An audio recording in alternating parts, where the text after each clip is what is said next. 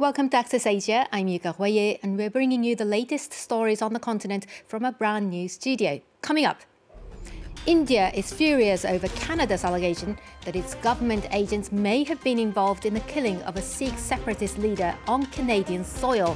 We'll have a closer look at what's behind the deepening diplomatic spat.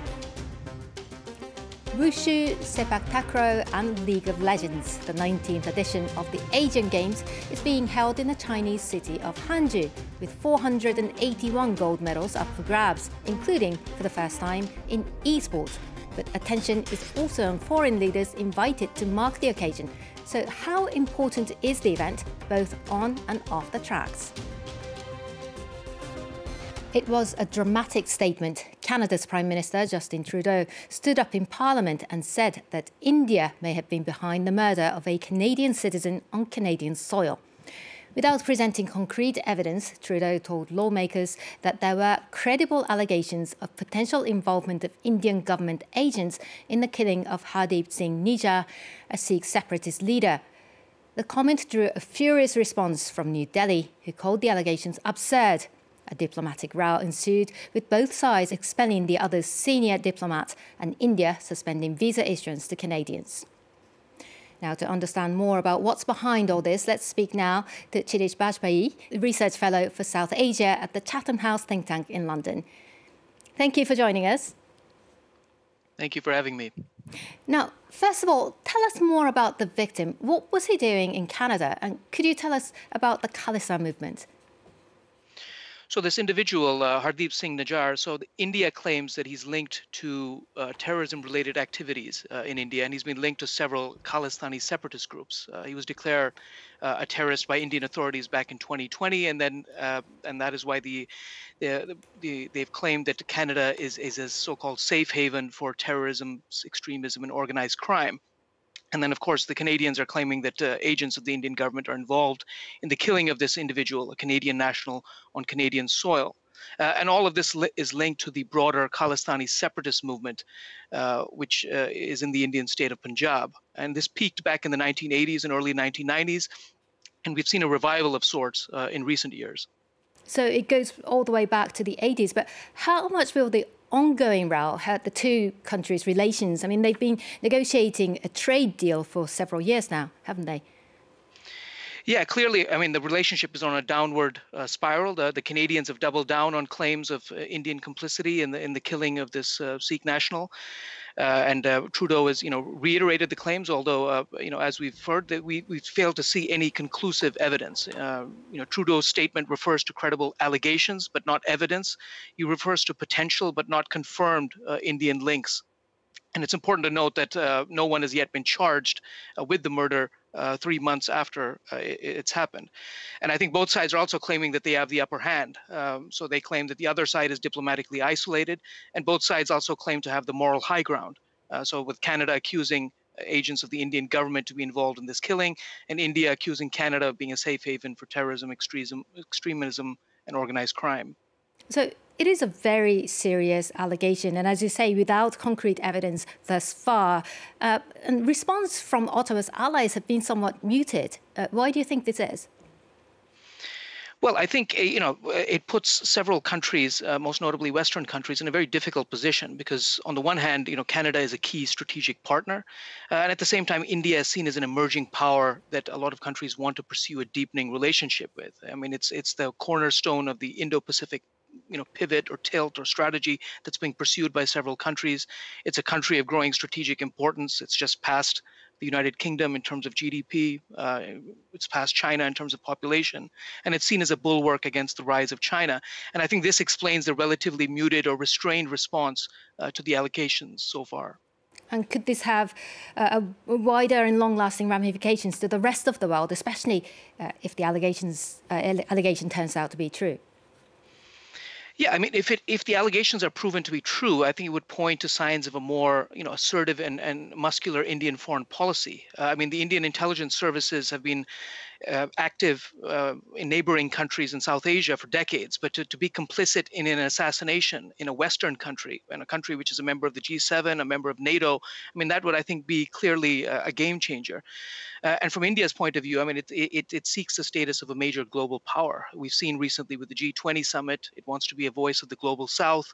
And the last thing it wants to be in a position is to be associated with countries like Saudi Arabia following the killing of this Saudi journalist Jamal Khashoggi, or Russia following the Salisbury poisonings that took place in the UK. Well, Chirich Bajpai, thank you so much for your insight, and thank you for joining us once again. Thank you for having me. China is hosting the Asian Games, a major multi-sport event held every 4 years between the Olympics. The 19th edition, postponed from last year, brings together some 12,000 athletes from across the continent competing in 40 sports over 2 weeks in Hangzhou. For the first time, esports are featured as an official medal sport event with 7 goals on offer. James Versina takes a look. It's the very first time Juliet Heng Jimin is preparing for the Asian Games. But after winning gold in the Southeast Asian Games in May, she's been called up by Singapore's national fencing team to represent her country in the sabre event. I want to make it as far as possible, so hopefully top 8 or even a medal would be good. But I'm really just there to experience the whole competition and see amazing fences. After being pushed back by a year due to the COVID pandemic, the latest Asian Games in the Chinese city of Hangzhou are showcasing over 12,000 athletes from across 45 countries. And as always, the events include some traditional sports such as wushu, a form of Chinese martial arts. It's been gaining in popularity across the continent as far as Iran, and the country's now the main rival for Chinese competitors.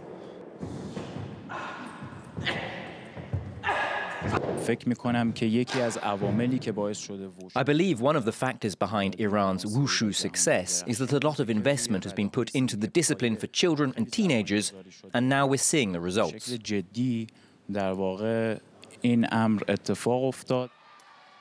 Equally impressive is sepak takraw, in which players combine volleyball and football, and which has been part of the Games since 1990.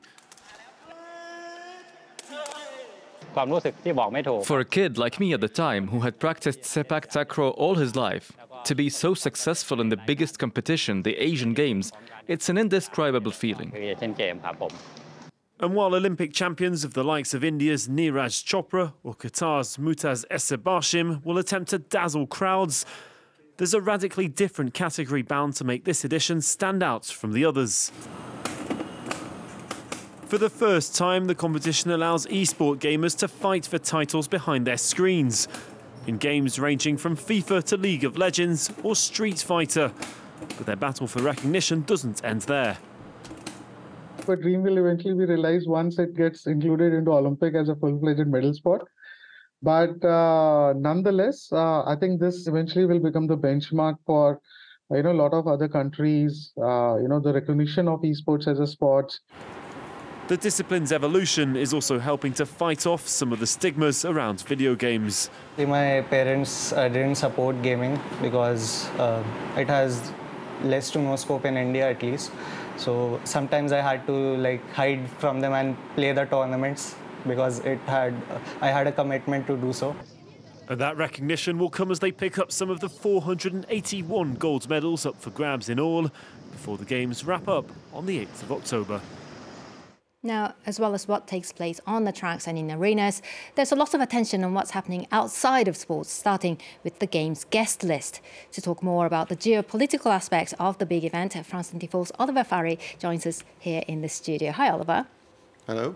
So, standing side by side with other foreign leaders at the opening ceremony is Syria's Bashar al-Assad. He's kind of come out of the cold, didn't he? Yeah, Bashar al-Assad for the past 10 years has very restricted his movements more or less. He has made at most one trip a year abroad. That's usually to one of his allies, be it Iran or Russia. But this year he's had 5 trips already. So he's certainly being a little bit more adventurous. On Friday he met with Chinese President Xi Jinping. Xi announced that there was a strategic partnership between Syria and China. Now, how important this partnership will be is another thing. This is only the second visit by a Syrian leader to China. The last one, also by Assad, was 19 years ago, so there isn't a very close relationship to begin with. What Assad is probably looking for, however, is Chinese investment to help Syria rebuild after a decade of war.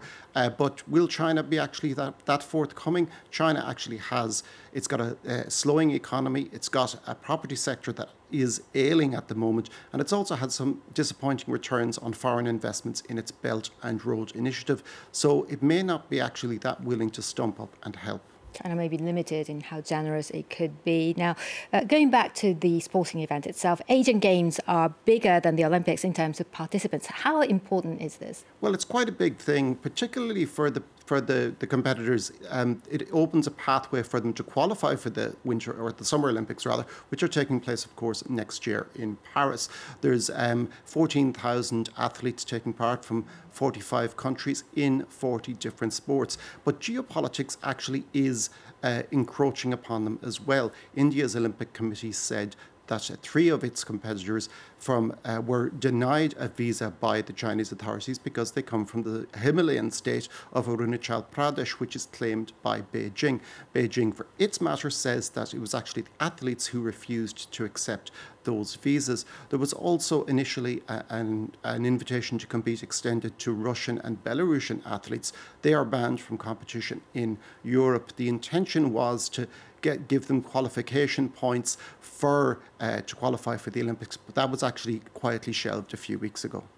And how important is hosting the Games for China? Well, it's their first time after the COVID-19 pandemic. They now have the Winter Olympics, of course, were blighted by the pandemic. They took place in front of very, very small crowds. So China is now opening to the world again. It's trying to put on a good face. China is a tough country to visit a lot of the time. There's a lot of bureaucracy, and it's a very cashless economy nowadays. So I know an awful lot of these payment apps are tied to Chinese bank accounts. China is trying to make it easier to pay with foreign credit cards, to remove some obstacles. And they also know that however unpopular a government might be, actually meeting the people in the country can actually be the best form of soft power. So China is hoping that the Games might actually benefit it in some way there. Oliver Farry, thank you for your analysis. And that's all for this edition of Access Asia. Do stay tuned to France 24 if you can. There's more world news coming up.